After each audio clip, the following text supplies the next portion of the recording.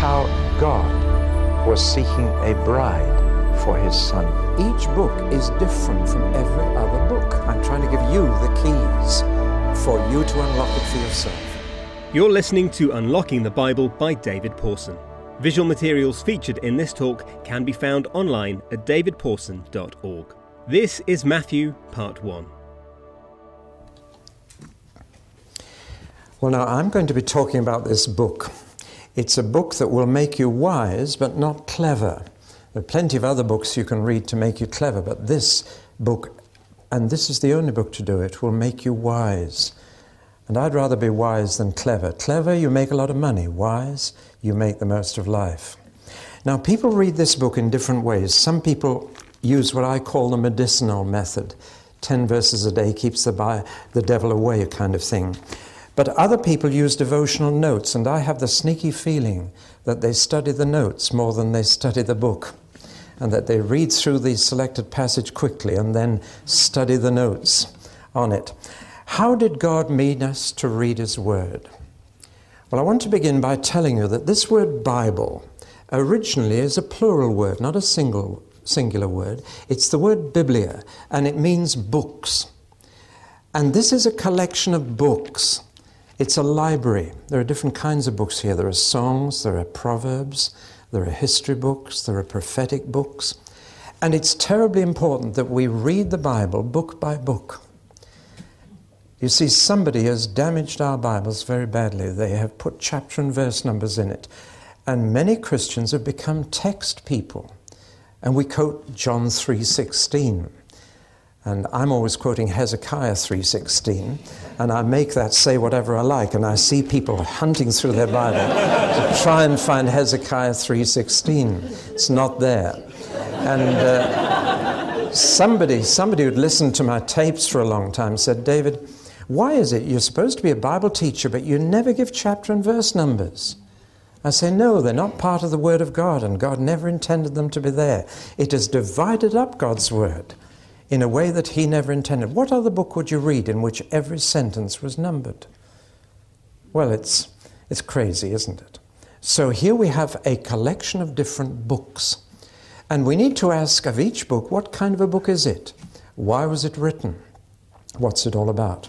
Now, I've written a book called Normal Christian Birth, and to my surprise, when it was published, it's about being born again and how to help people into the new birth. But to my surprise, when it came out, the British Library in the front has catalogued it under childbirth. And so now, if you want to get this book in your public library, you'll have to get it in the section under gynecology. Wouldn't it be crazy to go to your library and take out a book of gardening if you want to know about cooking? Or to take out a novel if you want to study computers? And yet people pick texts from all over the Bible without any regard to context, without asking where they're finding it, and they say, this is the Word of God. A classic example of that is the text, I can do all things through Christ who strengthens me.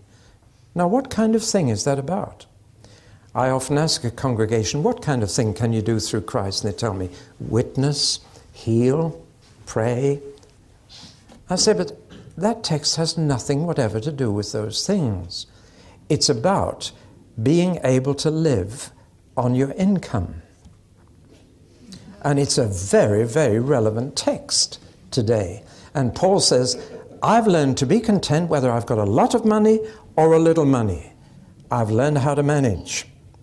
And you know, I found recently in one church, 2/3 of the congregation were in debt and needed to learn the meaning of that text.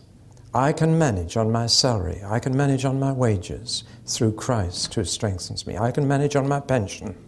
Very relevant. But you see, if you take the text out of its context, you lose its meaning altogether.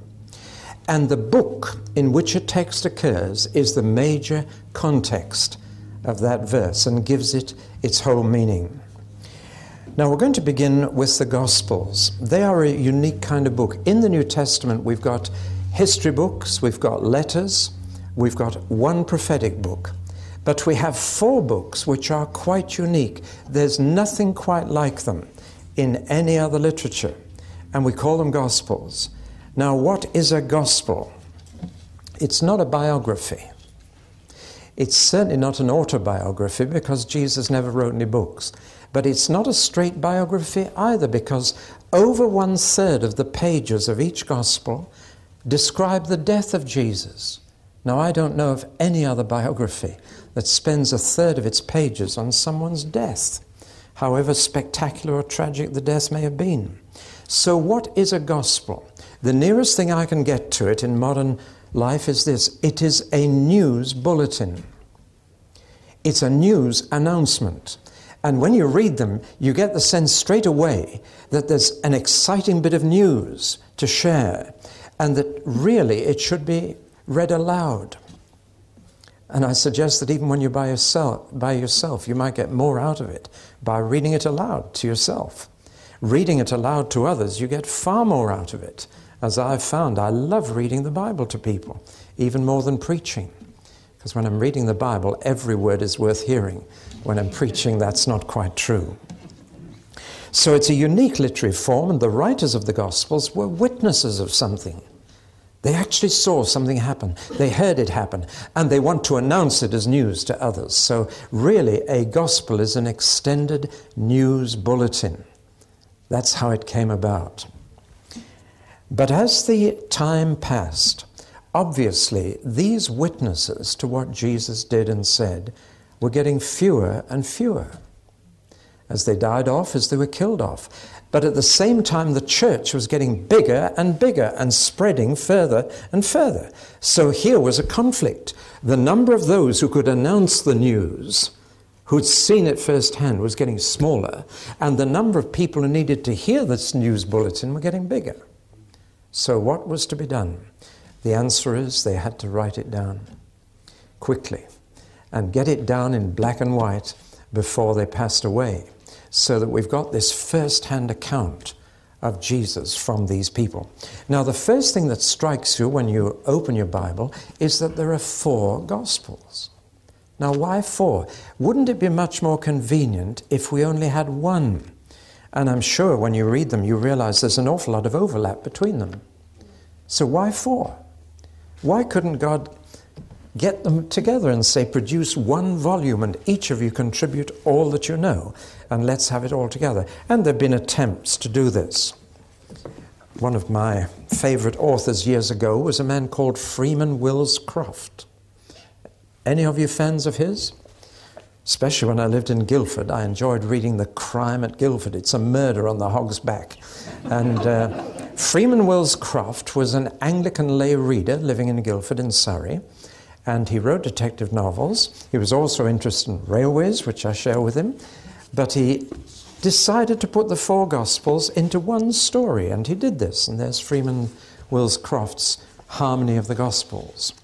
It's an ingenious thing to do, but it's lost something.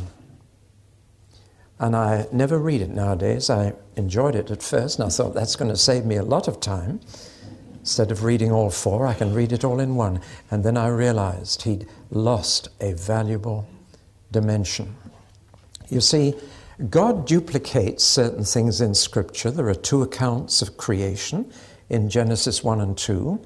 There are 2 accounts of the history of Israel in Chronicles and Kings.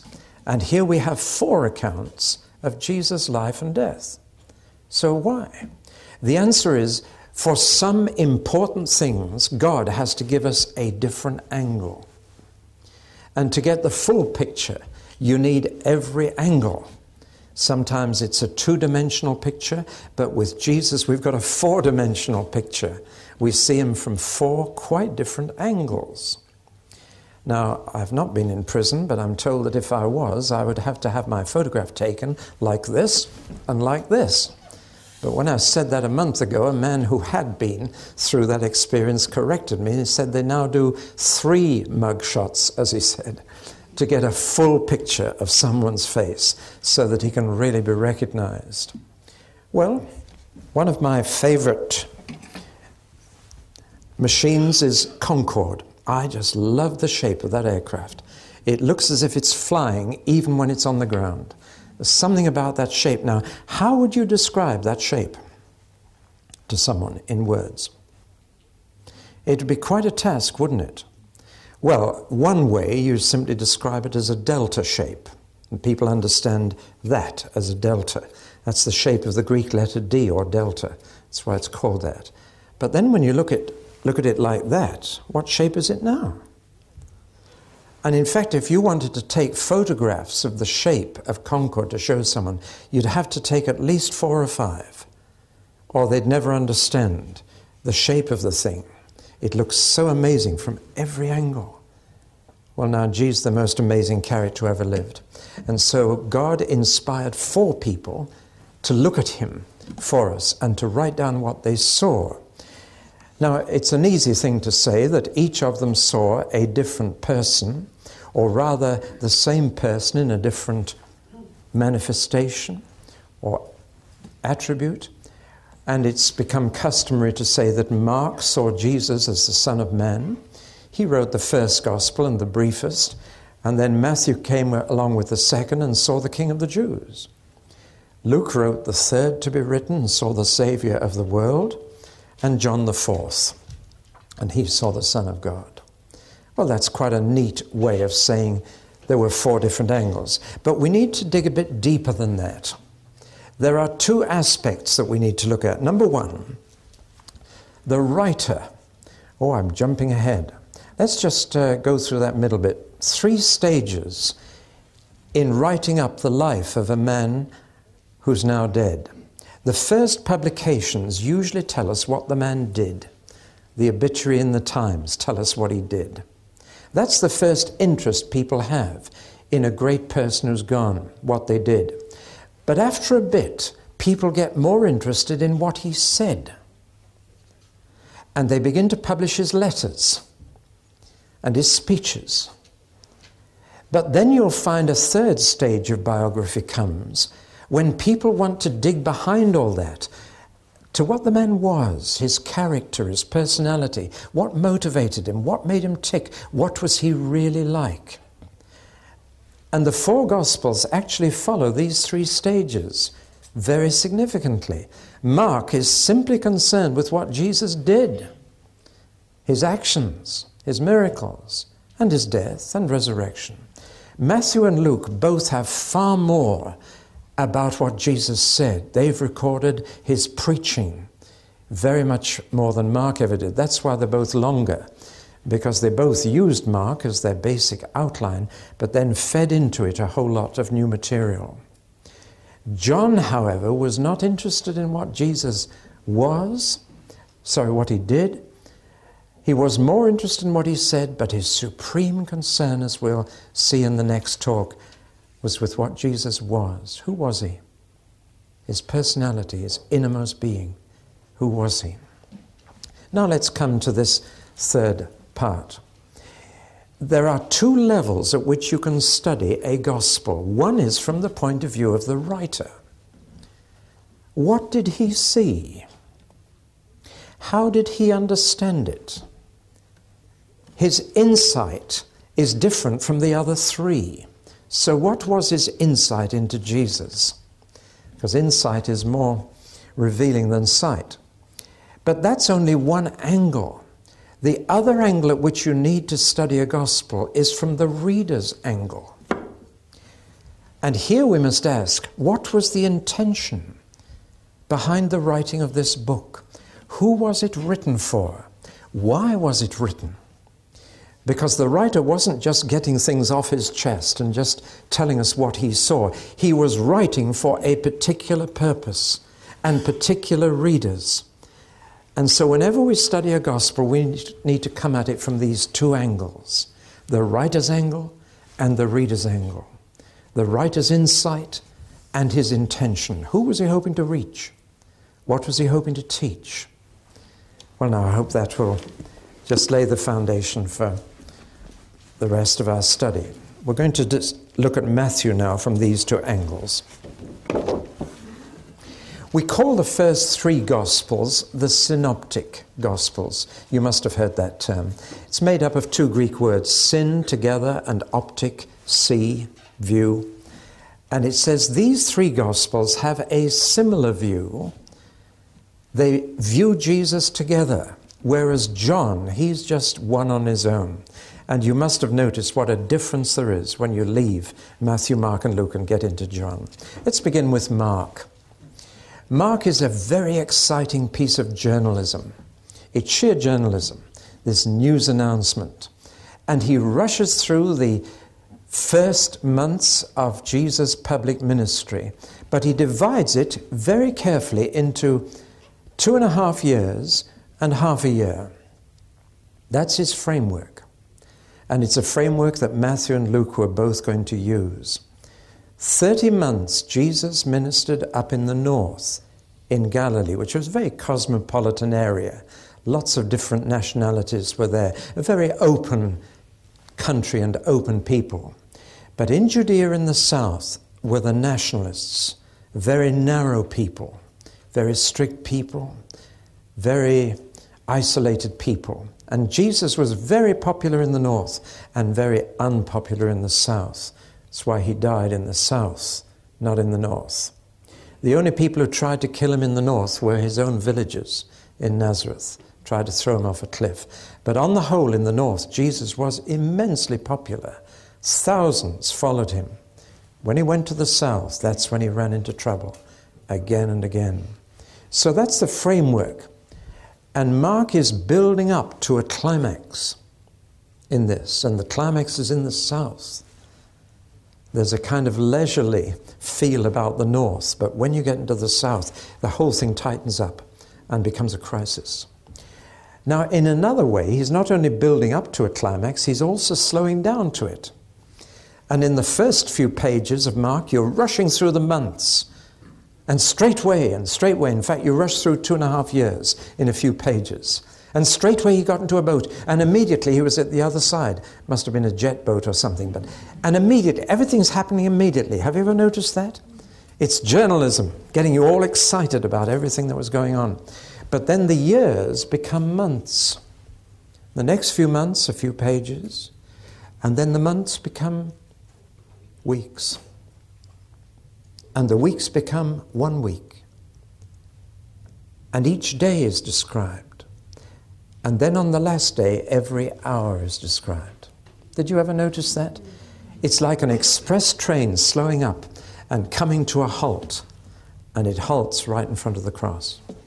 So Mark is building everything up towards the cross and slowing everything down towards the cross. Do you see that combination of building up and slowing down? It's a masterly piece of journalism. And it's probably the best gospel to give a complete outsider to read who just knows nothing about Jesus and wants to know about this exciting person we believe in. Now let's turn straight away to Matthew. We're not looking at Mark now. Matthew uses Mark as his framework, but he has changed it very considerably. First, he's made it much bigger in size. He has added a great deal. He's added all the story of his birth, of his conception, of the wise men coming. You know all the story from Christmas. Now, none of that is in Mark. Mark began his story when Jesus was 30, but Matthew goes way back and adds a whole lot of things. So he starts earlier. He makes a lot of alterations. We'll look at those when we come to them. But he actually changes things in Mark to bring out another aspect. He puts the story of the lost sheep in a completely different context so that the lost sheep is no longer a sinner but is a backsliding Christian. He omits a great deal. But above all, he collects the sayings of Jesus. There's a lot more speech in Matthew. And these sayings are collected into sermons, of which there are 5 big sermons in Matthew.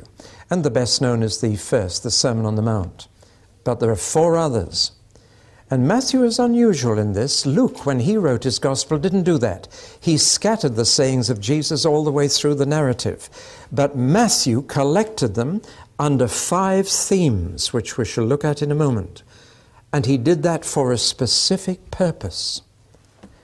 There were probably sayings that Jesus had said separately, but Matthew said, I'm going to gather them together in 5 blocks. Now, Matthew was Jewish, and the law of Moses was collected in 5 blocks. The 5 first books of the Bible, we call them the Pentateuch, which means the 5 books. The 5 books of Moses, the 5 sermons of Jesus. What's Matthew saying? He's saying there's a new law come. It's not the law of Moses anymore. It's the law of Jesus now. Again, we'll come back to that. The structure is very interesting. He alternates words with deeds. Has a block of the words of Jesus, then he has a block of the deeds. Then another block of the words, then another block of the deeds. And 5 times he switches. And so you've got a sandwich. You can see the structure of Matthew in your mind. 5 sermons, each followed by 5 accounts of the deeds that Jesus did, which illustrate his sermon. Because you see, Jesus was communicating in word and deed, as we should be communicating the gospel in word and deed. People should see and hear. And that's what Matthew is saying. Mark didn't say it. Mark invites us to come and see what Jesus did. But Matthew says, come and hear what he said and see what he did. And he keeps alternating like this. And having got the 5-layer sandwich, he then puts the birth story in front and the death and resurrection after. And we've got his gospel. So we can see how he put it together. Now, one of the things that does strike us when we read Matthew's gospel is that it's very Jewish. And it is obviously aimed at Jewish readers. Let's start with a very simple observation. No Jew likes to say God. They are so afraid of taking the name of the Lord in vain that I have never been able to persuade a Jew to tell me how to say Yahweh, which I understand is the Hebrew name for God. And you know, I've tried to catch them out. I've said, how do you pronounce the name of God? And they say, yep. And then they stop. They say, you're not going to catch me out. And they won't say it. They are desperately afraid of taking the name of the Lord in vain. And therefore, they prefer to say heaven instead of God. They say, heaven help you. Pray to heaven. Heaven bless you. And that is why in Matthew's gospel you don't find the phrase kingdom of God as you do all the way through Luke. When Matthew reports Jesus, he reports him as saying kingdom of heaven. And that would be a sensitivity towards Jewish readers to say kingdom of heaven. If you buy the Jewish Chronicle, you'll never find the word God in it. But you do find frequently a funny capital G and then a little dash and then a little D. If ever you've read the Jewish Chronicle, you'll find Gd all over it.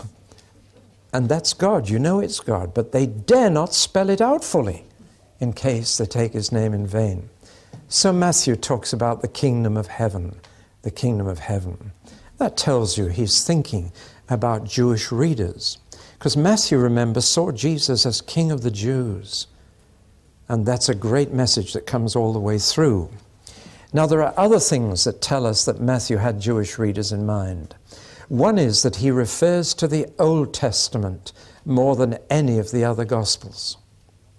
And one of his favorite sayings is that it might be fulfilled, which was spoken by the prophets. And that phrase alone occurs 13 times in the story of Jesus' birth.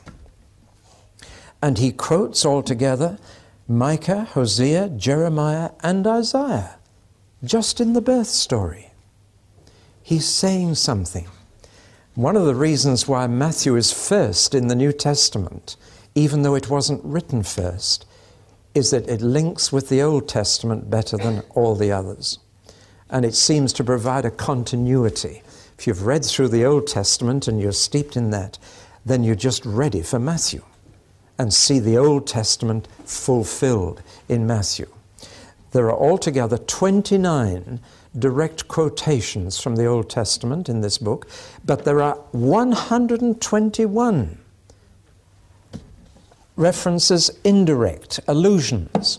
121. Here's a man who's steeped in the Old Testament scriptures.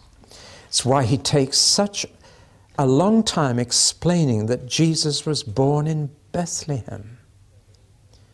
Because the prophets had said, "Oh, Bethlehem of Judea, you're the one that's going to produce the king." And so Matthew emphasizes Bethlehem more than any other. You know, once when Jesus was preaching, somebody in the crowd said, "Could this be the Messiah?" And somebody else answered and said, "It can't be, he comes from Nazareth." And I'm amazed Jesus kept quiet. I couldn't have done, could you? I'd have wanted to shout out, "You're wrong, he's not from Nazareth, he's from Bethlehem." But Jesus kept that quiet. But Matthew, writing for Jewish readers, says he came from Bethlehem, and I want you to know. That's why he included the story of the birth, so that Jews would know he was fulfilling the prophets. Then, of course, why was he crucified? That's the big problem to Jews.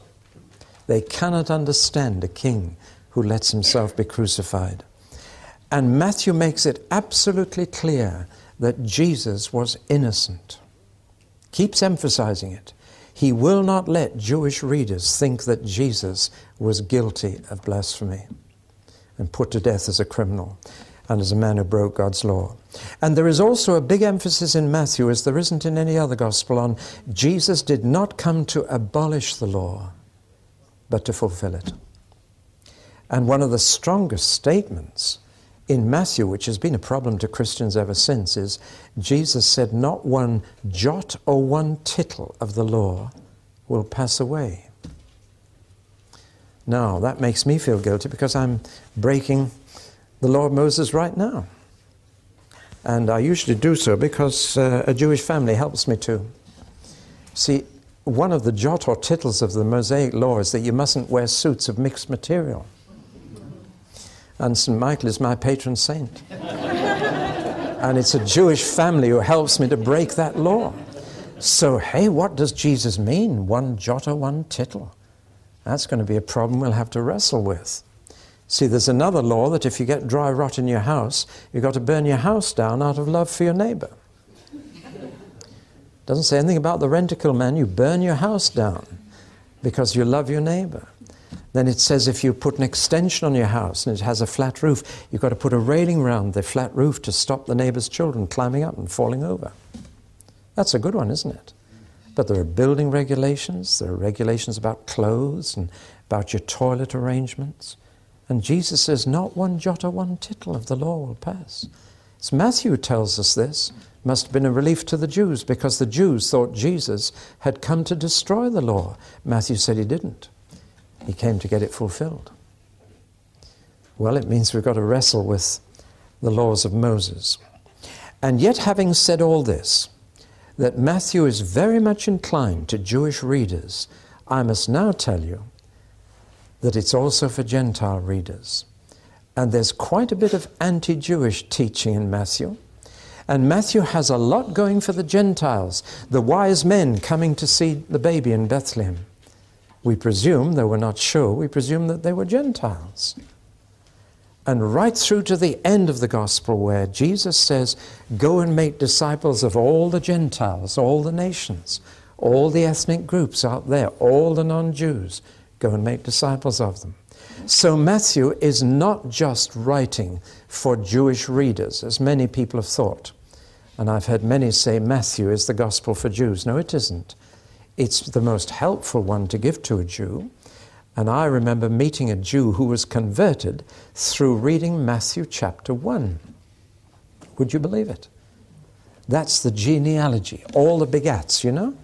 When I first read through the Bible, I thought they did nothing but begat in those days, you know. Begat, begat, begat, begat, all the way through, whole chapters of begatting. And there we've got it.